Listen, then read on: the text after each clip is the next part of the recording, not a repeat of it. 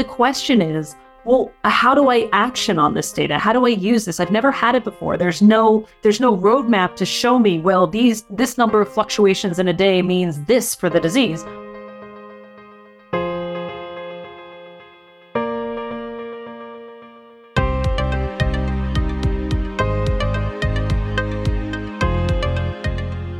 Hi, I'm Marianne Bohr with HIMSS. Today I'm joined by Jordan Bryanov, Head of Digital Strategy at Takeda Pharmaceuticals, Ariel Dowling, Head of Sensing and Measurement at Takeda Pharmaceuticals, and Arnav Roy, Associate Principal of Clinical Development Excellence at ZS. Today we'll be talking about the latest innovations in digital devices and measures. And before we start, I want to say thank you to ZS for sponsoring this podcast. Jordan, Ariel, Arnav, thanks for joining us today. Thank you for having us. Yep, happy to be here. Pleasure to be here. Okay, Ariel, I'll start with you. What are some of the latest innovations in digital biomarkers and endpoints in phase 3 and phase 4 studies? So I think what we're seeing more recently is an openness to even the use of digital endpoints within these later stage trials. So for a long time, digital endpoints have really been focused as exploratory biomarkers, or maybe secondary or primary in earlier stage trials. It's usually a little bit easier to innovate in earlier stage trials. You're more open to different results. There's fewer subjects, et cetera. Phase 3 is really where those trials come to, the make or break point for that particular asset or that particular molecule. So there's been a hesitation there. But I think that's to the detriment really of the field, because there are a lot of opportunities that people are missing by taking more of the conservative approach to these phase 3 trials. So just this past year, we saw the FDA approve a digital endpoint as a primary endpoint for a phase 3 trial. And this was for a trial that was run by a company called Bellerophon. And the endpoint they were specifically looking at was moderate to vigorous physical activity. So the goal here was to try and quantify over the time period that the patients were in this trial, how much activity they were having on a daily basis, specifically in that moderate to vigorous level. And that was the endpoint. It was quantified using a wrist-worn device. So a typical actigraphy measurement, similar to, your common smartwatches, but this one was specifically for medical measurements. And while unfortunately the trial did not meet the endpoint, the digital endpoint did exactly what they set out to do. And that was what the digital endpoint quantified the data of the patients with fewer patients, and in a shorter time period, they were able to tell that this trial would not actually meet the primary endpoint. So they're able to stop the trial at an earlier stage after going through much fewer subjects than they typically would have before they did an interim analysis. So while the trial didn't move forward, the endpoint was quite a success because it gave them the data they needed in a faster time period that allowed them to make a better decision-making process. So I think that we're starting to see those kinds of innovations in phase 3 trials, which is looking to elevate specific digital biomarkers up to that primary endpoint, which we really haven't seen before. I think in phase 4 trials, the majority of what we're seeing is more digital companions. A digital companion may include quite a bit of things. It might have an endpoint in it, but also might have, a patient education experience. It might have an ePro, et cetera. So there's been a lot of interest in digital companions for phase 4, really, really going along and, going with the patients over the course of their journey in a phase 4 trial and collecting a lot of real world evidence on those patients and really understanding how those patients feels functioning and surviving within that phase 4 trial. So digital companions are definitely on the rise. And I think that, a lot of these major approvals that have come through with the digital companions. So we are seeing this interest in having not a drug device combination, because that is a very specific meaning to the regulators, but a companion to go along with a drug to really engage the patients and engage that patient population and keep them involved in the trial and keep understanding what that real world evidence is of how they are existing and living their everyday lives while on these treatments. Jordan, how should sponsors think about developing novel digital endpoints to ensure they are clinically meaningful to patients? I think in a couple of words, my perspective is that we have to think of this in a very thoughtful and systematic way. We should always start by considering the clinical needs and the patient input and sort of what the patients would be really meaningful for those patients. And then we really have to work through the technical, the operational, the regulatory challenges that we all have to understand as early as possible, such that we can then incorporate all of those different components into the trial design as we're planning to develop and deploy these digital endpoints. I think speaking of it just as clinically meaningful, right? Usually we only focus on the clinician's perspective, and that happens, that tends to be a miss. What's clinically meaningful for a physician may not necessarily be what's clinically meaningful for a patient, or what a patient is truly challenged with.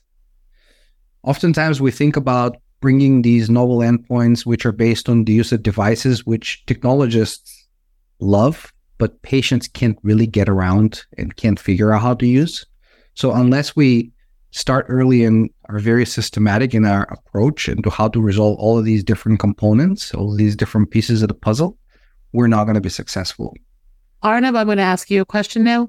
Where and how should industry partner together to create the foundation for developing and deploying digital measures? Thank you. It's a great question. And I'll go back to a couple of points that Jordan made, right? So the idea around making sure that we understand the technological challenges, the regulatory challenges, as well as the operational challenges of putting these measures in our trials, especially phase 3, as Ariel was talking about, right? There are a lot of learnings that are coming up as there's so much more excitement, so much experimentation happening across these industry-sponsored studies. And where we are seeing a lot of the challenges actually realize is the adoption of these measures at scale. So to counter that, we are seeing these consortia-led approaches come up more and more, an example being the Digital Medicine Society. And the consortia are doing an amazing amount of work in codifying some of these learnings and frameworks that sponsors can use to incorporate these measures in their clinical trials. And that's, in my mind, going to be a key step forward, especially as we as an industry engage regulators in making sure that the pathways of putting these measures in our trials are clearer, the guidances are clearer, and actually band together around a few of these digital measures which have very high clinical relevance in the therapeutic areas that we are developing our drugs in. For us to be able to do that, we believe that things like formal data sharing agreements, things like open ecosystems, and just data standards to begin with is going to be super important. Because even now, there's so much learnings that are coming up through these validation studies. But then when we are putting different sensor arrays in studies, these sensors don't actually talk to each other. And then we are reinventing the wheel again and again and again. So to the extent possible, we can work together from a pre-competitive standpoint to share those learnings, to define those standards. That's just going to make us adopt these digital biomarkers and measures better in our studies. I want to add on to that the regulators have really been pushing that approach too. Like the FDA has been actively pushing to say, yes, we want industry to come together to recommend to us what are the best digital biomarkers, because they are looking for industry alignment as well. And so the FDA has taken a very positive view towards large consortia that come together to essentially recommend biomarkers and get behind specific biomarkers as best in class or really fit for purpose for the patients or for the disease state, et cetera. So there's been a lot of external push as well for industry to make these types of partnerships, because that is what the FDA wants to see when people come to them to ask for approval for a new biomarker. Thanks for adding that, Ariel. And what are some of the key challenges in the development and validation of novel digital endpoints and measurements? I think a lot of the biggest challenges come from the new types of data that these measurements are bringing in. One of the major benefits of these types of digital biomarkers, these types of digital data, is that we can bring in new data on a patient that no one has seen before, right? We can bring in data from their home environment where we can tell them, look at daily fluctuations of different disease symptoms. We can look at their sleep over the long-term period. We can look at heart rate fluctuations, right? We can look at much more minute detail of patients than we've ever had before to really get an understanding of their health.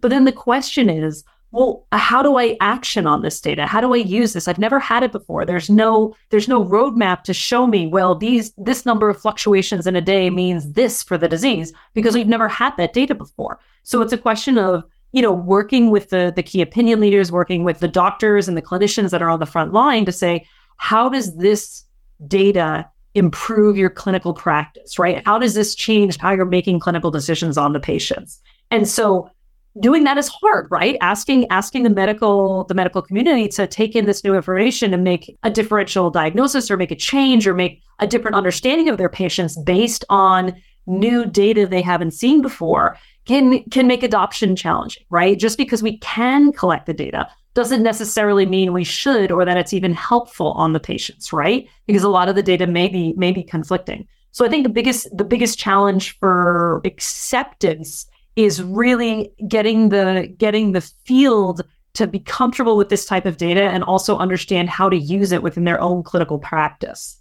In terms of the operational complexities, there's always the complexity of data integrity. Again, when you have a discrete data point every 3 months, and when the patient comes into a clinic, you usually don't have very much missing data. But when you have a continuous measurement of the patient when they're going home, you're going to have lots of missing data. So how do you consolidate that all down into a single data point or a series of data points? Or, how do you operationalize the use of these such that you have a standardized trial, but you can still understand and account for some of the challenges that come up with continuous data monitoring?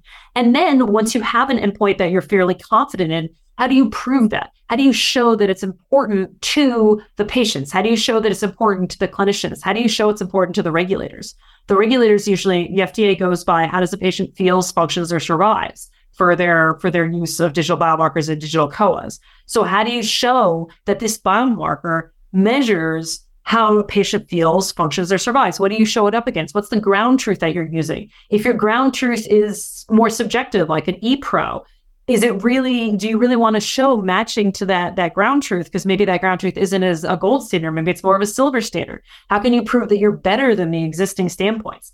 And looking to show that this metric actually measures something that matters, doing that clinical validation of the biomarker is a challenging concept because you have to think, how am I going to show that? What am I going to show it against? What type of data? How many patients are needed? How long do I need to measure them? All of these things are both statistical problems, but also an operational problem because it leads to what kind of data you collect. So there's quite a bit of thought that needs to go into the clinical validation of a biomarker, and then how you operationalize that to a large scale study that really are unique challenges, I think, to these types of measurements and these types of data that we are collecting. Not that it should be daunting, right? Just because you have a challenge doesn't mean you shouldn't address it, but it is something that you need to think of as you start down the road to developing a biomarker. And it is one of the reasons why this is quite an extended period of time. It may take years to develop a novel biomarker, even if the data can be collected very quickly in the original plan, because there's all these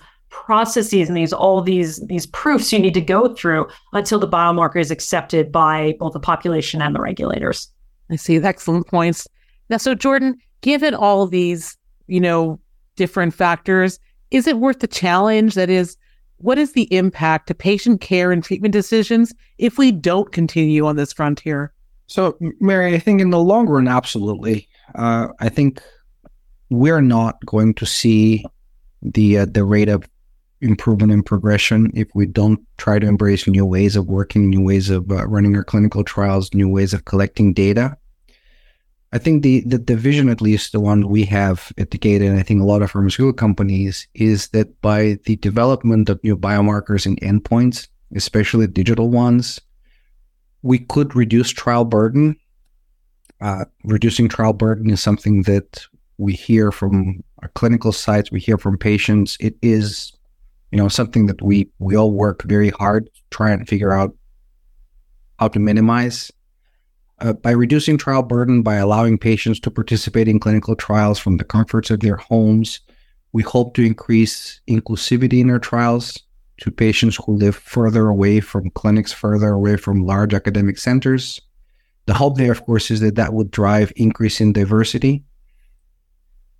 Ultimately, I think as industry, the adoption of new markers and new endpoints should lead to decrease in healthcare costs. If we're able to develop drugs and deliver them to patients in need faster and less expensively, that would have a direct impact on the cost of treatment. And I think all of these long-term goals would not be possible unless we fundamentally change the way in which we collect data. And the current model in which patients have to go and sit in clinic for hours on end, and take time away from work, take time away from loved ones, is just not practical, especially not in, the third decade of the 21st century, where we have the technologies that we could do this data collection remotely. We can collect so much more data than we've ever been able to do in the past and analyze the data and understand the patient condition. I think Ariel mentioned a lot of these sort of, if we can overcome the current thinking that, a trial has to be run within a clinic with a physician facing a patient, if we can move past that, and if we can truly develop these endpoints and these markers that become accepted, we have new ways of moving our trials forward, bringing treatments to patients and being able to improve the overall healthcare system. So I think that's absolutely worth the challenge. I see. And I'm glad you brought that up about having to, the idea of diversifying the people that you can, the population for a clinical trial. That's so important. And we have time for one more question. Arnab, what does the next frontier look like for digital biomarker and endpoint development, say over the next 5 years?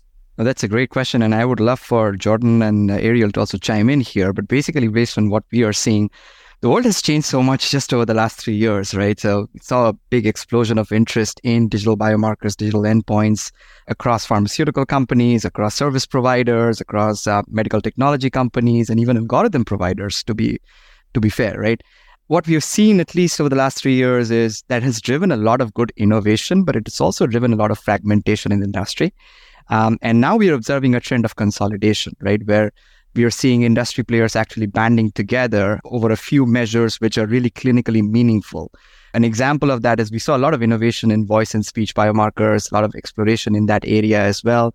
Now we are in a situation where we are actually going towards, hey, what can we really do with those biomarkers? What is clinically meaningful, and how do we clinically validate those biomarkers? So we are starting to see more and more of these, not just analytical validation, but more clinical validation studies happening on many of such biomarkers. We are seeing more focus on regulatory acceptance and driving regulatory acceptance. We anticipate that's going to be a key area over the next 3 to 5 years. The more biomarkers that actually get validated, actually get vetted by the regulators, the more we'll likely see the acceptance of those in phase 2s and phase 3 clinical trials. We're likely to see even more use of AI, not in discovering biomarkers per se, but also around processes of doing so, right? For example, generating synthetic data, which may help us train and test our algorithms, new algorithms that are being developed. And FDA has been very, very specific around why and how you can generate some of these synthetic data that can be used for testing and validating some of these biomarkers. So we'll likely see some energy, some investments around that as well. And lastly, we'll likely see more advancements in remote patient monitoring outside of the clinical trial realm as well. We're already starting to see real-world use cases for safety event detection, for example, in CRS, ICANS monitoring for CAR-Ts, BiTE therapies in oncology. There are studies that are running right now with remote patient monitoring platforms. We'll likely see implementation of those results and actual platforms itself in clinical care, which can potentially help drive more adoption, more acceptance of these digital measurements across our clinical trials as well. So I would love for Jordan and Ariel to also provide your views on this. Yeah, I mean, I agree with everything that Arnab said. And I think that we're going to see a lot of this innovation happen in the rare disease space. I think there's been a real recognition in rare disease that a lot of the existing clinical endpoints are not really serving the needs of those patients and are not really matching the symptoms, and again, looking at how the patient feels, functions, and survives, a lot of times because there just hasn't been enough effort to develop endpoints specifically for those populations. So with the use of digital biomarkers, there's opportunities to develop new digital endpoints that are really targeted towards that specific patient population, towards a specific disease that can develop an endpoint that's robust enough to handle the heterogeneous nature of rare disease patients and how their disease presents, et cetera, as well as be able to be measured within a far-flung patient population, much more remote trials, much more the ability to collect data remotely, send it back, and still enroll patients from wherever they are and meet the needs of patients. So I do think a lot of what Arnav said will come to fruition within the rare disease space specifically. That is a real opportunity to better meet the needs of patients and to better improve their experience within the clinical trials, as well as better understand how these drugs are affecting their life and if they are working faster. And if I may add one thing to this discussion, I mean, I obviously agree with what both Ariel and Arnab said, but I also believe that we're going to see in the next few years a consolidation, not only in the focus of different sponsors towards creation of endpoints, but also on the vendor and the device side. Because at the moment we have so many different technologies that are available that each claim to be the best in the class and create their unique endpoints, and they have a unique measure. And I think that makes it really hard for us to figure out how to bring them into real clinical trials that oftentimes last way longer than some of these companies are in existence. And so from a practical perspective, I mean, maybe this is somewhat aspirational, but I do hope that we see consolidation and technologies that are able to last longer and sort of withstand the timelines that we need for us to be able to meaningfully evaluate them, test them, prove that they work, deploy them into clinical trials, and then ultimately make them into clinical practice. And honestly, if this is not something that would happen, I don't necessarily see how we're going to be able to move past the point of just doing one-off experiments, which is where a lot of our work is right now, unfortunately. Excellent. Well, Jordan, Ariel, Arnab, thank you all so much for joining us today, and thank you for sharing your insights with us. Thank you. Thank you. Thank you so much. And special thanks to ZS for sponsoring this podcast. Have a fantastic rest of your day.